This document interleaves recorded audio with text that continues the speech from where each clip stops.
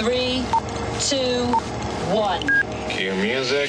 This is Movies First with Alex First. What a woman. As the saying goes, they broke the mould when they created her. Juanita likes to be known as Australia's Queen of Honky Tonk. In her late 40s, she's autistic, a binge drinker, a smoker, and a prostitute of 18 years who loves God. She swears like a trooper and is kind and caring to all in need, especially the homeless. Her relatively uneducated mother left her father when Juanita was 2.5 or 3 years old.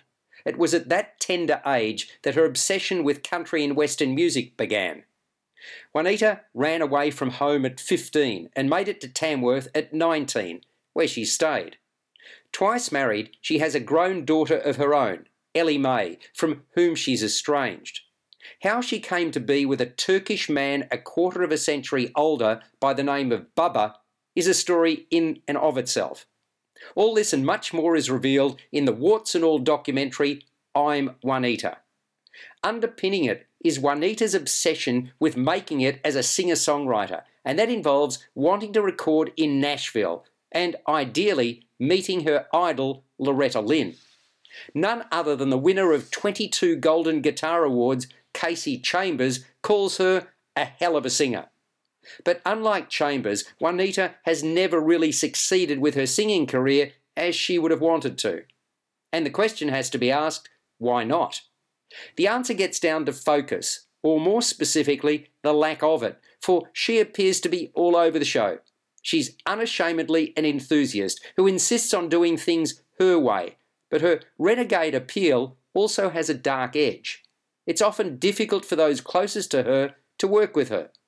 She can't seem to concentrate on one thing for any length of time, and as we see some way into the picture, her drinking can be a curse. Movies First with Alex First. Juanita does get her chance to travel to the United States, to Sun Studios in Memphis, to work with jazz musos in New Orleans, and finally to Nashville. But let's just say all does not go smoothly. The documentary charts Juanita's meandering path, complete with interviews with family, Ellie Mae and devoted but frustrated Bubba, and friends and fellow musicians. They include a man named Archer, who becomes her bagman, and a woman called Glennie Ray Virus, who doubles as her manager. We also get to see and hear the raw Juanita. I'm Juanita is shot fly-on-the-wall style by director Matthew Walker and is all the better for it. There appear to be no filters. The camera just keeps rolling. Even phone conversations are recorded.